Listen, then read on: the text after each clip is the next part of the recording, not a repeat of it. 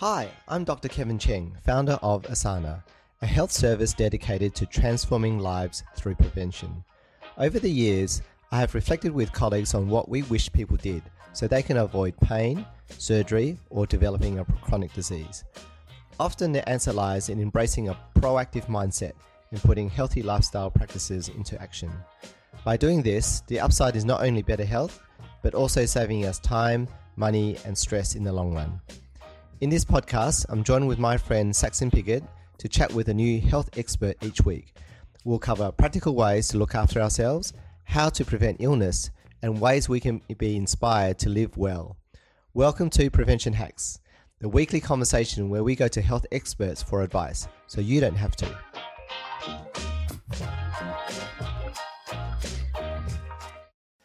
So welcome to Prevention Hacks. Today we've got Conjoint Associate Professor Colin Cunningham from the University of New South Wales School of Public Health and Community Medicine.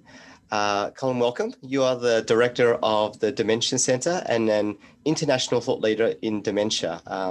You're a visiting fellow in dementia design and practice at the University of Edinburgh School of Health and Social Science. Welcome to Prevention Hacks. Lovely to be here. Dementia and aging is a huge topic for our community. A lot of our listeners, a lot of our patients and members in the Asana service are in their senior years. And so maybe our first question would be, with the broader aging population, are there ways to reduce the onset of dementia? Well, I think there's ways to look after your health that are going to help you either reduce some risks or manage things if things are changing. A good example of that is that our hearing is one area that we know can be an indicator of risk of dementia. But it's equally important to have it checked out for other reasons, because I say this as a man who's paranoid about my hearing because I was born congenitally deaf in one ear. So I always look after the other one. And recently in my 50s, I had it tested and noticed a little bit of a drop. Now, the issue there might be that over time, if I'm not picking up information, I actually might appear more confused than I actually am. So the importance of things like hearing aids working will help us to be both engaged and also avoid other risks, because if we don't deal with those sort of things, we can become more socially isolated and obviously the associated depression that can come with those sort of things. So the interaction and the social connection is quite important, it sounds like. Absolutely. All of those things that we have to recognize are happening as part of the aging process need our care and attention. For example, even the light levels in somebody's own home will be important because the level of light we need needs to be double in our 70s and 80s as we would have needed in our 30s and 40s. So all of those important things to ensure that we can still see the food that we're eating on the table, to engaging in activities that we join. You know, a lot of people enjoy things like sewing and that, and it might sometimes be simple adjustments around them that will be important to ensuring that they remain engaged, and all of the positive benefits of having your brain engaged as part of that. So we have to be aware of our senses and how they are changing, and make sure we've got those compensations in place. Just out of curiosity, what is the connection between hearing loss and dementia? This has got nothing to do with people who might have listened to a lot of loud music in their 20s. No, look, because of it. No, look, the exact mechanism of the association is at this stage not completely known. It's just become a clear indicator of a risk factor of around 9 to 10%. So it's one of those things that if you're looking at screening, so for example, the National Health Service in Wales have made it a mandatory part of their screening process for dementia just last week, I believe. So the recognition that when you're looking at what might be going on, that you need to not be just narrowed to what we traditionally might have looked at more, which is changes in memory alone. In fact, we have an audiobook by somebody with dementia called Talking Sense. It's free for people to listen to, that talks about all of those sensory changes that might also be indicators of something changing. Colin, so it's just one of a number of variables. Absolutely. We should be looking at a range of things, and then just because whether you have dementia or not, if they're not being attended to, then you're going to have more problems. A weird fact is that a lot of people have their wisdom teeth taken out. Your wisdom teeth, your back teeth, actually help you move along the wax in your ears, and your ear canals get narrower as you get older. So, for example, if you've had your back teeth removed, it's worth making sure that you're doing ear cleansing carefully to make sure that actually the problems you're having, or the isolation, or appearing more confused because you're actually not getting all the information in there, whether you have dementia or not, it's going to make things appear worse. So that sort of ear hygiene is really important, but also equally all the stuff about our visual perceptions, light perceptions. And a very simple thing is the average person's eye muscles are weakening as they get older, which means that and their discs in their spine are drying out. So as we know, we get shorter. So that means that the visual field that we should be, for example, we do a lot of work on design, and we recommend that signs should be 1.2 meters from the base of the floor. So, but often when they're fitting signs to help you find your way around a shopping center or find the toilets, it's a bloke of 6 foot that's fitted the sign, and he's fitted it at his height, not the person who actually is trying to find their way. So there's all of these multiple layers of, if we want our citizens as they age to be engaged and successful in being part of their communities, we've got to adapt our environments to support them. Colin, you mentioned that it's important to keep your mind active. And so sometimes you hear about the need to have what they call cognitive fitness, doing puzzles or crosswords. What are your tips around mental activity, but also things like physical activity? So physical activity, if I deal with first, is, as you will know well in your work, a good cardiac health is always going to help you. And, everything from your diet to in ensuring that you're reducing your stress, all of those things are going to help you for a range of reasons. But when we think about types of dementia, because obviously dementia is an umbrella term for conditions like Alzheimer's and vascular dementia, then as the name suggests, then good vascular care. So healthy heart, healthy mind is going to be really important to assist you when it comes to things like looking after your brain. There's no doubts that making sure that you've got good patterns of mental activity and doing things like jigsaws and things like that help your cognitive reserve. So from a socioeconomic point of view, there's no doubts that people who have had a good educational background probably have more of that cognitive reserve to draw on. The jury's more out on the idea of investing in brain training. The research there is not conclusive from my point of view, and there's plenty of debate out there. But in some ways, it would be wrong to suggest don't do it, because all the ways that you are challenging yourself will help. It tends to be the evidence there tends to suggest that it's giving you assistance in one area of brain reserve.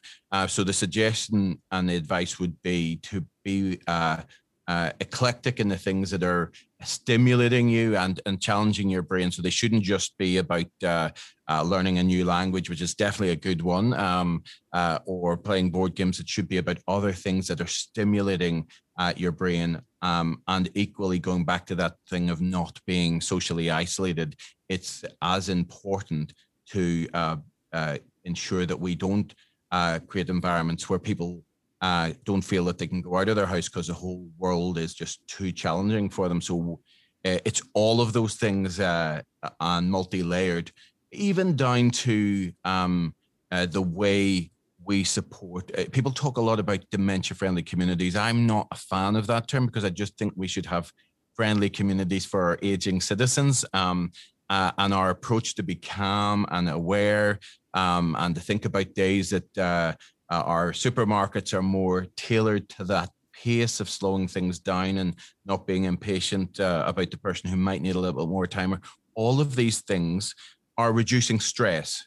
And all of us need to recognize that when we sometimes see somebody later in life who might be struggling, that we all have these challenges. If you overload somebody's brain, I challenge anybody not to think about when they've had to go back out of a room because they can't remember why they went in there, and probably have a sip of coffee and then suddenly remember what it was that they were trying to do to get out of the house in the morning when they were trying to think about 10 things.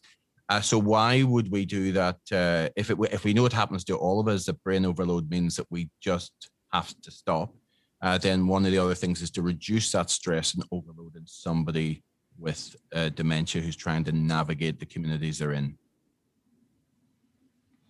How are we doing in terms of looking after our senior citizens in society in general? Because it's something that gets talked about a lot. And it feels like the conversation is growing, but there's still, you still hear a lot of reports saying that there's a lot of work to be done there. Look, there is a lot of work to be done. And of course, different countries, I'm privileged in my job to get to talk to people and visit different countries. Australia, from my point of view, has a lot of things that are really progressive happening, but there's just not enough of it, and it's not widespread enough. So compared to other countries, Australia's actually led the way, and it was one of the attractions for me as an Irishman to come and live here when I started working in dementias, because of our work in the design of residential services. So we have a lot of really great examples, including in the state you're in with Brightwater, who are a provider there, who've championed that small domestic model of care. Again, going back to how do we help people who are citizens and support them? Well, larger, noisy, unfamiliar environments are going to be more challenging to navigate. So those small domestic cottage environments, which the Royal Commission has firstly championed in recognizing as important. Actually, the research papers on that have come out of Australia. They were done in South Australia at Flinders. So there's fantastic stuff in that space coming out of Australia, that while we've known internationally, Australia seems to be the loudest voice there. Where we need to do more, where I'd say our scorecard's not good enough, is in our community supports. They could be more prolific, and I realize that there are a lot of challenges with the nature and size and population of our country. But that's where I think we need to focus a greater effort, because otherwise the default will be residential care when perhaps a community option could have prevented that. That's often a very big transition point for families as they are considering how to look after elderly parents who may be home alone but are needing increasing levels of support. So in terms of creating the right environment, Colin, do you have some simple suggestions for what families can do to put in place at home, or even what health services like us, clinical supports that we could put in place to support those families? Well, look, I'll pick on yourselves first, which is double appointments, which I'm sure many people do. We recognize that with people who have intellectual disability, that those additional time is important because you need to allow for that pace. The environments then need to be assessed. If we think about practical tips in somebody's home, the temptation is to go with the trend of today. So what are the ways, and when we our loved ones, we want their houses to be beautiful, and we might be getting involved as a carer in the refurbishment of them. There are things that we might unintentionally make mistakes about, and even IKEA these days have started to recognize that in some of their work. They've actually been looking at dementia-friendly pack kit houses. So what are some of the common mistakes?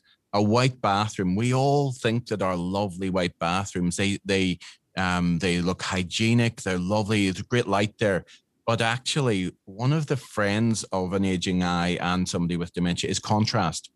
If you walk into the new toilet with a white toilet seat, a white or a very pale background on it, actually the person might who's cognitively challenged might not spot that that's actually a toilet anymore, because they might see a sea of white, and therefore their incontinence that has happened elsewhere might be what I would describe as environmental incontinence, because they just didn't see and clock that it was a toilet. So a simple transition for that is to choose a contrasting toilet seat so the pan stands out. And I know I'm into toilet talk. We actually have a free book called Toilet Talk, because as you know, these are the things that can tip the care burden over and result in, so, continence is one of the most common reasons that people feel they can no longer care at home. So these little management of that. So that might include at night leaving the bathroom light on and leaving the door slightly ajar, so that if the person gets up, they are drawn and cued to the bathroom rather than the porch light. So if somebody's tired and they've got dementia, and the only light that they see is the porch light, and they open the door and they end up outside, and suddenly we've got a whole lot of other health and emergency services involved in what's being described as wandering behavior. But a simple redirection might help a problem not occur. It might occur later, but these little tips, most people's bathroom doors are the same color as all their other doors. So, an alternative is maybe a picture of the toilet on the door. So that might be another way to cue the person to that. Not necessarily the words. We are a multicultural society, and that person may no longer recognize the English word for toilet. So I always go for a symbol, because it sort of supersedes that. And I would age myself here, which is not the matchstick man or woman, because that's as old as me, and I'm 53. So most people that you'll be working with who have dementia or these challenges are the next generation up from me, and they don't recognize that as a symbol. So it's all of these little things that can help. Downstairs in the kitchen now, my other tip would be don't hide everything. Don't hide the fridge behind a cupboard door that makes it look lovely and blend into a whole suite there, because you want that person to find the milk. You want that person to find the tea. So closed cupboards that all look the same color doesn't, when people say, oh, he's not drinking enough. Well, he can't see anything. We can't naturally make his cup of tea because we're not leaving those simple cues out there for them.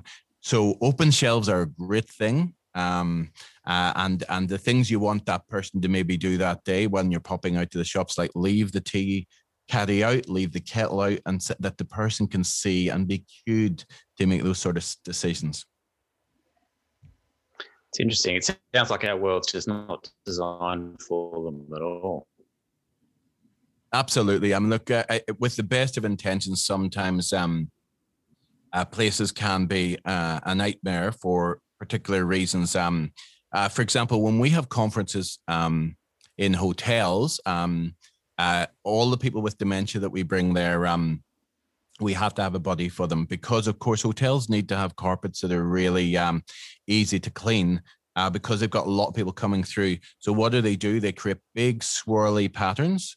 A classic of that for me was I was working in Scotland before I came here, so there's lots of tartan carpets, and I remember a woman with dementia telling me, be careful, son, she said, because she was trying to work out how to step over this square on this tartan carpet, because she was seeing the contrast as a problem then, because she saw a hole in the ground that she was trying to step around.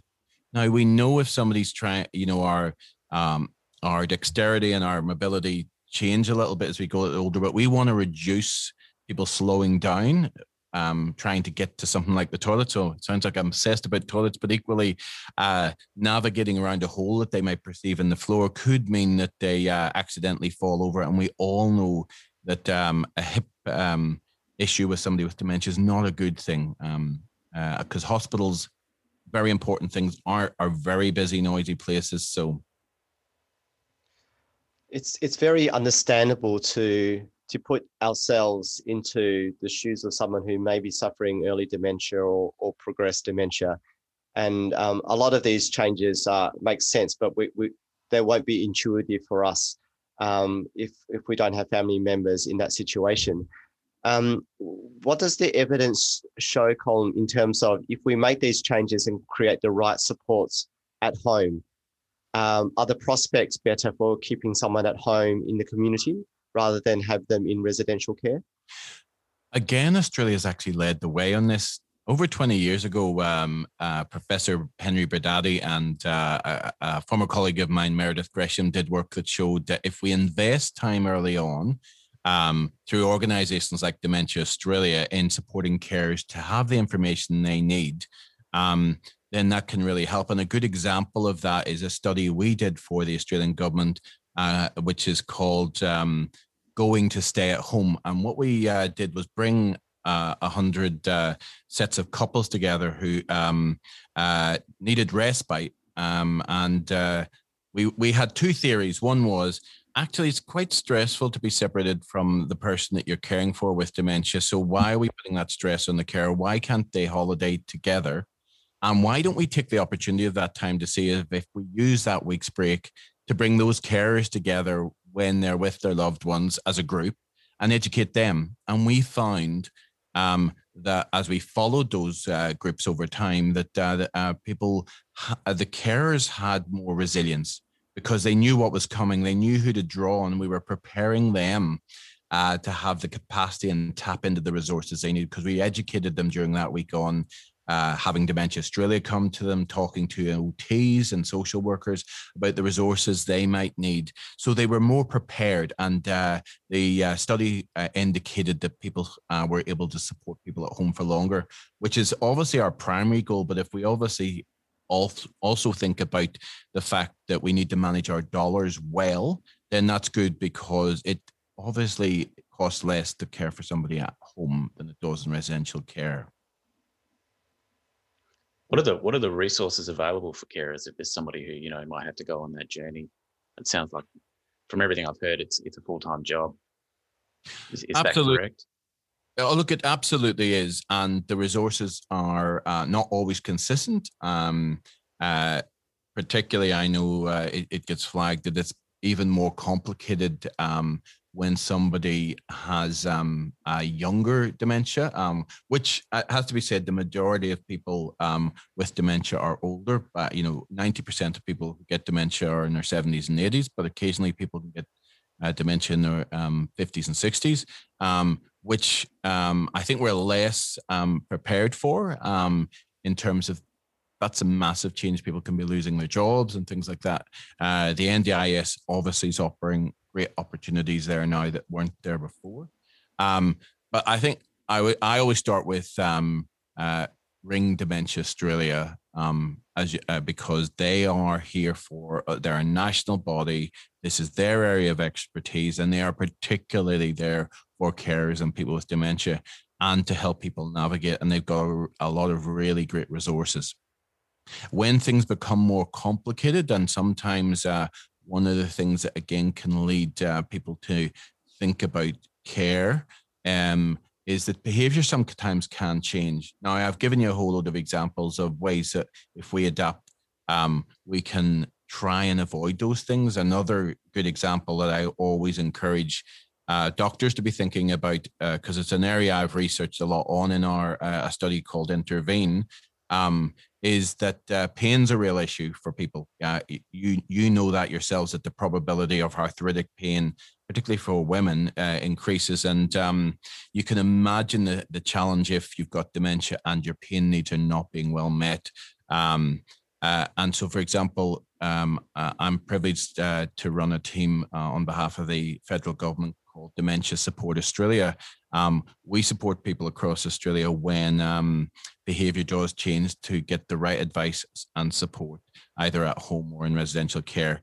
But a very common thing in over 60% of referrals pain is not well managed. And if you can imagine, it's early where you are in WA at the moment. So around 6:30 in the morning, probably somebody who's lying still all night, who's moved in their arthritic joint without their pain relief, might give out a few expletives to you or push you away. Now, if that was me doing that, I'd quickly correct myself and apologize for why I did that. But for somebody with dementia, they may not be able to draw and explain to you clearly. And suddenly they'd be seen as difficult or challenging. So those sort of other needs, we know this. You need to see the whole person, not the dementia. It is somebody living with dementia, not a demented person. Those old terms. You've got to reverse our emphasis on and make sure that we're meeting all their health needs and their environmental needs and empowering them to remain citizens. That Talking Sense book I'm referring to is actually written by somebody with dementia. Now, Agnes couldn't write that book on her own. She threw a whole load of information at us, and we got an author to work with her, but it's her book. So don't think that people with dementia should be written off as citizens with a view about their care going forward as well. So you should be taking the time to understand what that person's point of view is and what the background is. Absolutely. To understand their behavior a little bit more.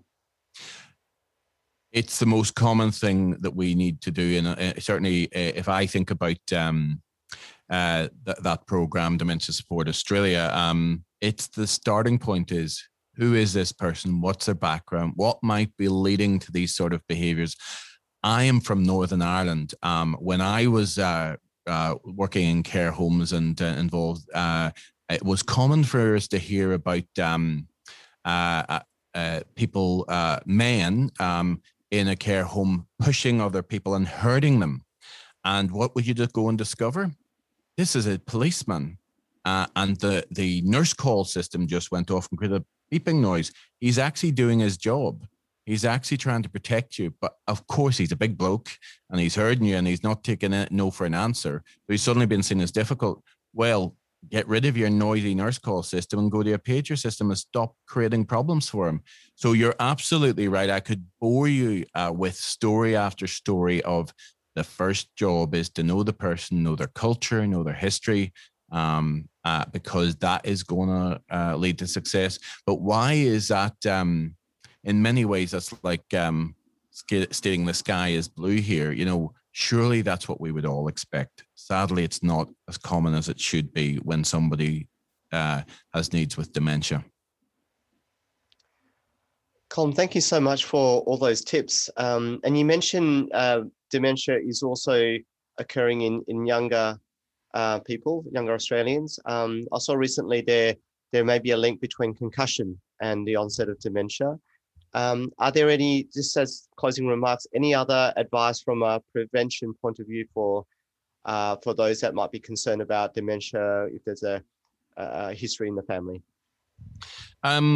There are Still Alice is a good example of a movie where I had a lot of people talking to me about that type of dementia. I have to say it is a very rare genetic form of dementia. So I want to reassure people, while a valid story, but there are certainly no doubts that it's been known for many years, and in the UK in particular, the recognition has increased significantly over the last 18 months to 2 years on the impacts of sports like heading, those old heavy leather balls, or I'm a rugby union player by background. Those knocks in the head are not good, and they are a risk factor. And I know that there's significant discussion happening now about whether some of these sports need to adapt and change, or certainly more protective headgear and things like that. Whereas in the past, they were seen as maybe not what you call being tough enough. If you were wearing them, well, actually 100% you should. If you're going to play those sort of games, wear the protective headgears. I think the other things to look after yourself are all of those things that I've said for whatever age. There's no doubts, and there's a brilliant lecture on this, that there's certain things you should be doing at particular ages. In your 50s, it can be confusing, the amount of advice out there about what you should do. And sometimes people say, but you told me to drink a glass of red wine and now you're telling me not to. I realize what people get confused. So for example, it's strong advice in your 50s to get that band around your belly reduced, because it is known to be a significant factor. I've done a bit about that myself, because that's, the advice is strong on those sort of things. What I would say in terms of people with younger dementia is it's the same sort of advice, is look after yourself. Again, Dementia Australia have good advice for people earlier. Sorry, I'm losing that one. Sorry, I'm going off on a tangent there. You might want to cut that. Oh, look, it's the same advice we hear for a range of different podcasts that we've done on a range of different conditions. So everybody seems to say the same thing, which is you've got to look after your body and take care of yourself and be active and fit and eat well and do all the right things to prevent some of these things. It seems to be a common theme. Absolutely. I mean, people do talk about cure. Some of our work involves some clinical trials, and I would say that the main message is there are treatments that will come, but not, for maybe a decade, that will probably reduce the onset of certain symptoms, meaning that the impact on our lives will be less, because in terms of, the reality that being born also means that we die. So it's about trying to push those impacts on our lives further down the aging process, the older we get. So hopefully those treatments are going to help us not have the same impacts. Unfortunately, the biggest care is to do all that healthy heart, brain stuff. The only other one to call out, which I don't think gets enough attention under that umbrella, is the relationship with alcohol. Alcohol-related dementia exists. It stands to reason, therefore, that manage your alcohol intake sensibly, because that is one thing young people are not realizing, that binge drinking will have an impact when you're older, and hasn't had an impact in Australia. But one of the ways to address that is moderate drinking, or stop drinking.